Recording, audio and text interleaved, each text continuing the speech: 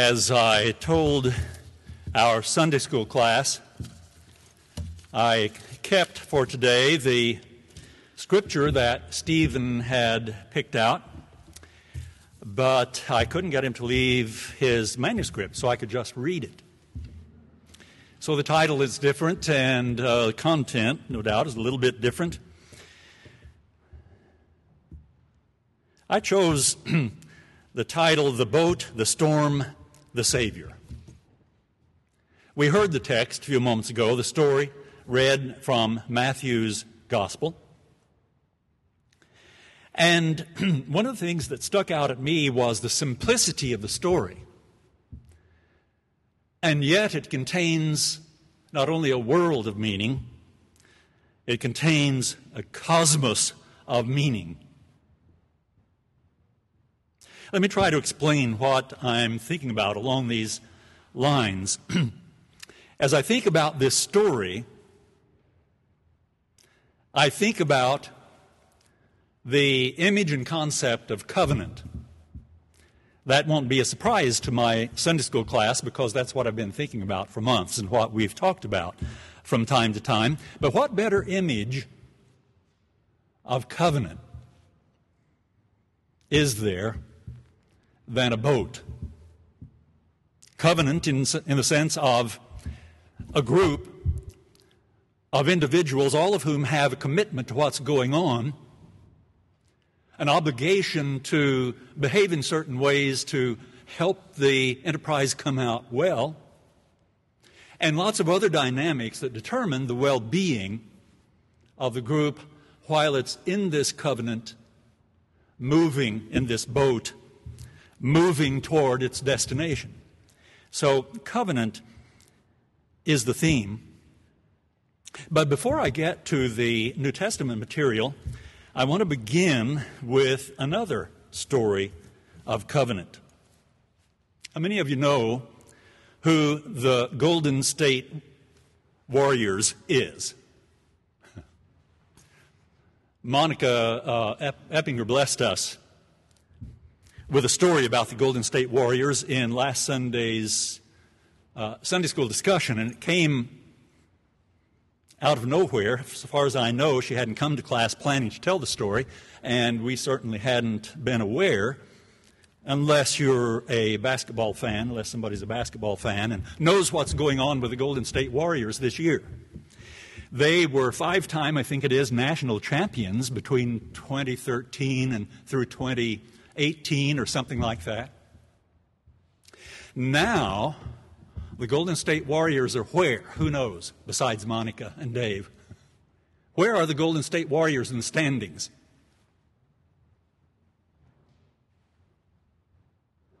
The bottom. They're at the bottom.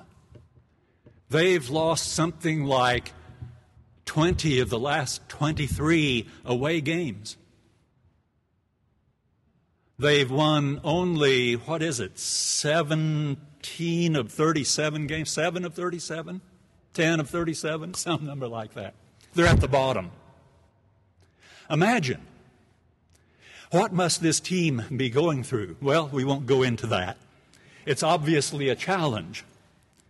But they're crafting their response to this challenge in an impressive kind of way. As I did a little research on the Golden State Warriors this week to find out what they are doing, it became clear that they're not considering this season a lost opportunity. Part of the reason they're in the doldrums is because of injuries to star players, other circumstances that has benched most, if not all, of those star players, so the team they're fielding are the second string, and I suppose in some cases third string players. Some of them rookies who are playing in the professional, at the professional level for the first time. And one of the things that I found striking in the story that Monica told last week was that the star players are not lying abed at home, recovering, taking it easy, since they don't have responsibilities on the floor. They're on the sidelines and they're cheering, and they're not only on the sidelines cheering, they are engaging with those rookie players, in some instances as a personal one-on-one coach, and doing so in rather creative ways. Part of the story I heard last week was that there's a particular, one of the particular star players on the sidelines, and he was watching a particular rookie because he's working with him, and this rookie made a terrible mistake. Terrible in the sense that it was kind of obvious, and a professional player maybe shouldn't make this kind of mistake. But what did his star player mentor say? He said, "That's my rookie. That gives us something to work on this week." As I read more about the Golden State Warriors, it became clear that they're about something besides baseball. Basketball. They're obviously about basketball. And yet, there's something more going on there, it seems to me. Because even though they are at the bottom of the heap, they still operate with a distinctive set of values. Core values, they call them. These values are compassion or empathy, mindfulness, and yes, of course, competition. And the fourth one, joy. I thought, what? When I heard that described, what do these things have to do with playing basketball? Isn't playing basketball all about the revenue stream or the fame or the honor and glory? What do these things have to do with that? Well, as any of you who have played sports in a healthy kind of setting, it's always about more than that. It's about developing persons. It's about developing character. It's about doing something worthwhile that involves playing a sport and winning when you can, and at the professional level, making money, and all the rest. But with this set of values and the way they're responding to this season, it seems to me that that story is also about a covenant they've made with each other, that they're, and it's not just this season they made the covenant, it's a covenant they've been operating with for many years, apparently, around these core values of compassion/empathy, mindfulness, competition, and joy. Compassion, you have to connect with one another at a level of understanding and willingness to know one another and respect one another. Mindfulness, you have to remain open to new information, new wisdom, wisdom which in some cases may come from the most unexpected places or from no place. It just comes. Competition, sure, learning the skills, doing the disciplines of practice, the physical workout, and all the rest. You don't win national championships without competitive discipline. But what about that word joy? There seems to be a philosophy on this team that if we can't do it, if we're not going to do it for joy, we might as well not do it. Now, I don't know if they would put it in just that way. But think about the number of covenant activities we do as part of a group working toward a goal, and we wake up one day to find ourselves doing it with no joy at all, just doing it. Because we have to somehow, for some reason. Well, I've given the game away, in a sense, by connecting the Golden State Warriors and what they're doing with a sense of covenant. And doing so because covenant, as I'm conceiving it here, is a description of the reality in which the Golden State Warriors live. It's a reality they're living as they join themselves to one another to move toward a worthy goal. Now, we come to the story in Matthew. Jesus has begun his ministry. This is early in the story, the way Matthew tells it. Chapter 8 is earlier than we would think by the number of the chapter, because 3 of those first 7 chapters were taken up with the Sermon on the Mount, a couple of them with the birth stories. So we have Jesus coming out of the wilderness testing, beginning his ministry because he sees that John the Baptist has been thrown in jail, and he's picking up the work. And the first thing he does is to announce something. He makes an announcement. He says, reorient yourselves because the reign of God is breaking in. Repent, for the kingdom of God is at hand. And then he goes about doing things that seem to illustrate what that kingdom of God is. He heals and he restores and he uplifts. He delivers people from dark spirits that have been distorting and destroying their lives. And the important thing to note is that these are not just one-off miracles for now him, now her, now this other one. These seem to be signs that he is doing to illustrate what it means to say the kingdom of God is at hand. God is making all things new in these particular kinds of ways.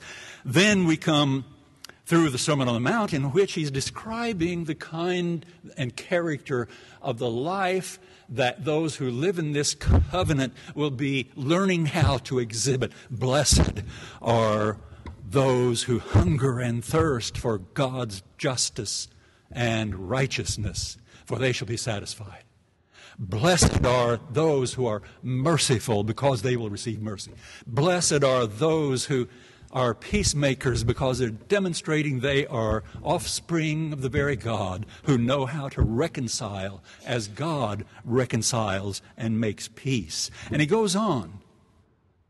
Love your neighbor, but not only your neighbor, love your enemy. Do not judge and condemn. Do unto others as you would have others do unto you. Don't live an anxious life about what you're going to wear and what you're going to eat, where you're going to live, and all that stuff. When you seek the reign of God and his ways, these things all find their proper place. And on he described the qualities and dynamics and characters of what this kingdom that was breaking in was supposed to look like. And after he did that, he undertook some more healing. He healed a leper in the first part of chapter 8. He healed the servant of a detested Roman military officer who was one of those who imposed the oppression of the Roman Empire upon the people Israel. Healed his servant. And then he went to Peter's house at Capernaum. Jesus had moved from Nazareth to Capernaum and made his home there, and Peter's home was there. And when he came to Peter's home, on this occasion, Peter's mother-in-law was sick with a fever. He healed her. The evening went on with people gathering, and Jesus doing more healings and more signs and wonders that showed how powerful the energies of God's love and grace can be. To the point that people began to think of the prophet Isaiah.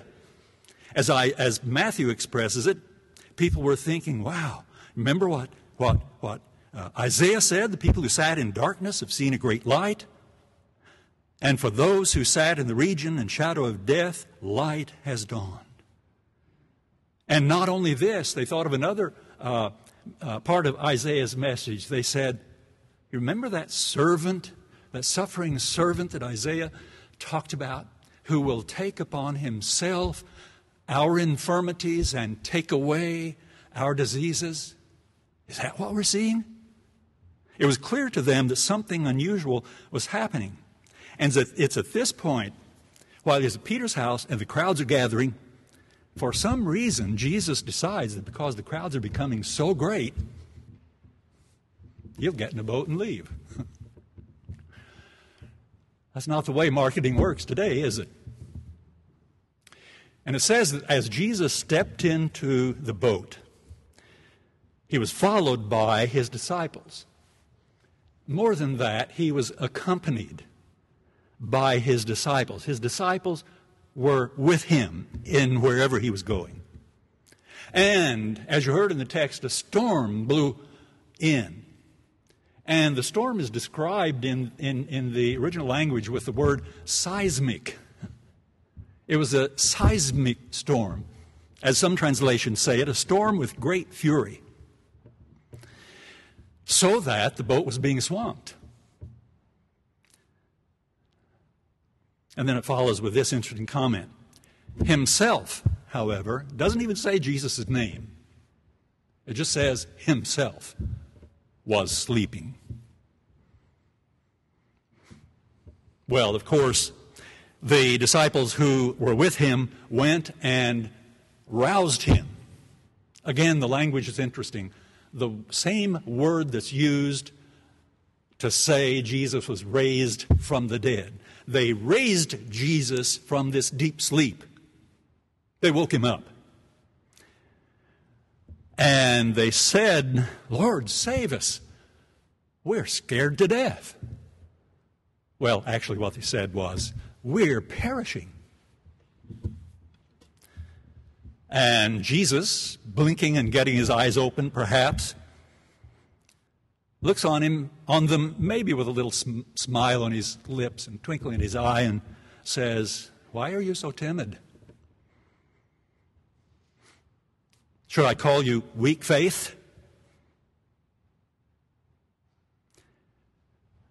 Then, having arisen, again the word for resurrection.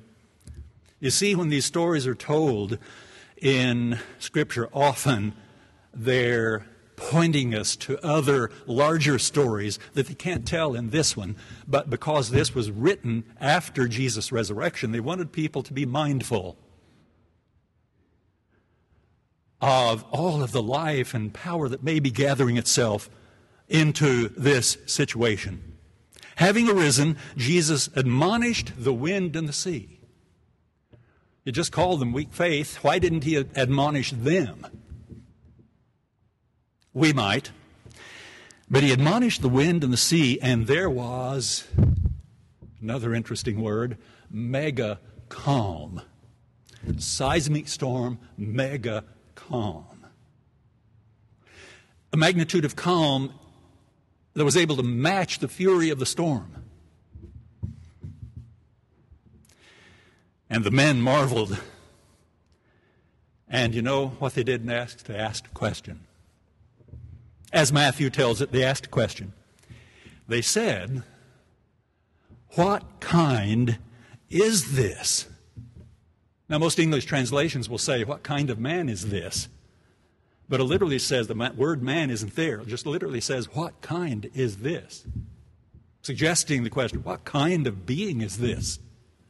Is this really a man? Who can speak and calm the winds and the waves? What kind is this? That even the winds and the sea obey him. Have you ever seen a dog well trained who will not move in certain ways unless he or she hears the voice of the master? And then when the command is heard, when the word is heard, the dog does exactly what was said. That's sort of the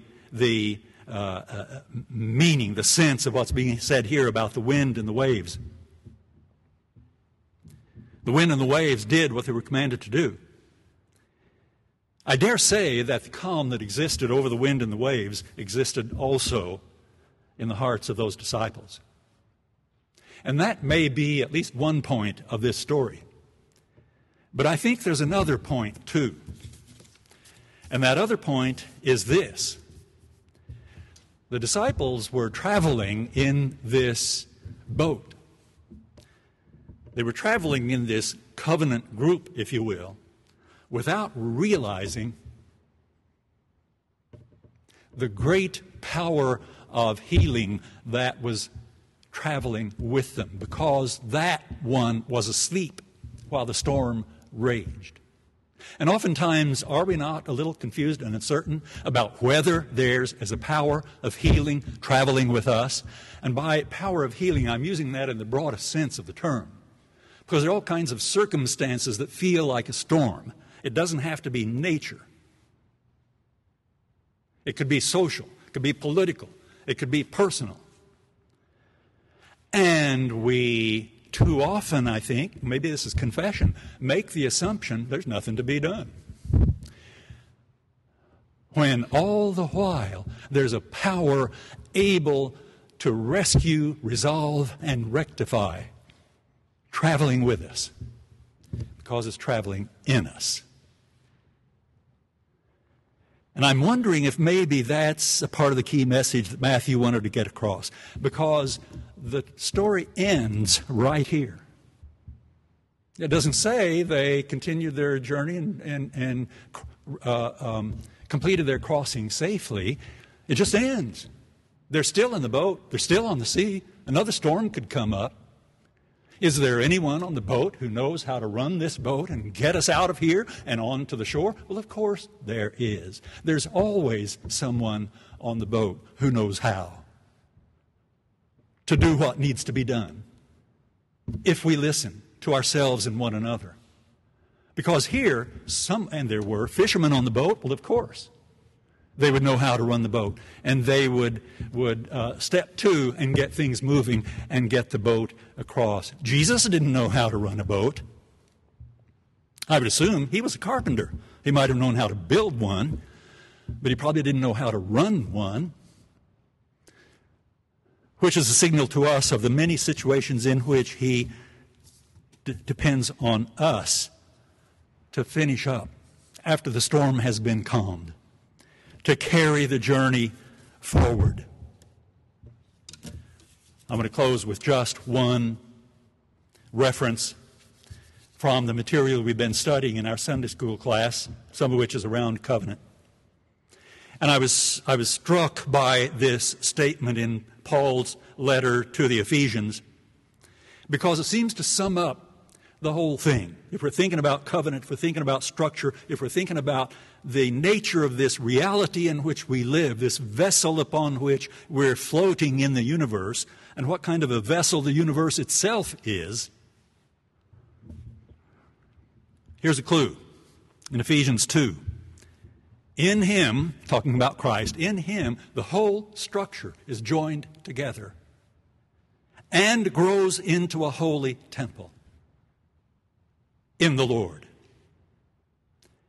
in whom you also are built together spiritually into a dwelling place for God. That's the good news I want to announce this morning, that we are part of a dwelling place in which God lives, and we can therefore find ways of opening ourselves, and many of you are doing this day by day. It's not a new thing. But I just want to encourage us all to realize that there are ways of opening ourselves to that presence, so that after the storm is calmed, or in the storming, the calming of the storm, sometimes it's the storming of the calm, we have more resources at hand than we might dream, and we'll access them more fully the better we understand the kind of covenant in which we're riding, in which we're moving. A covenant reality that houses God himself. Amen.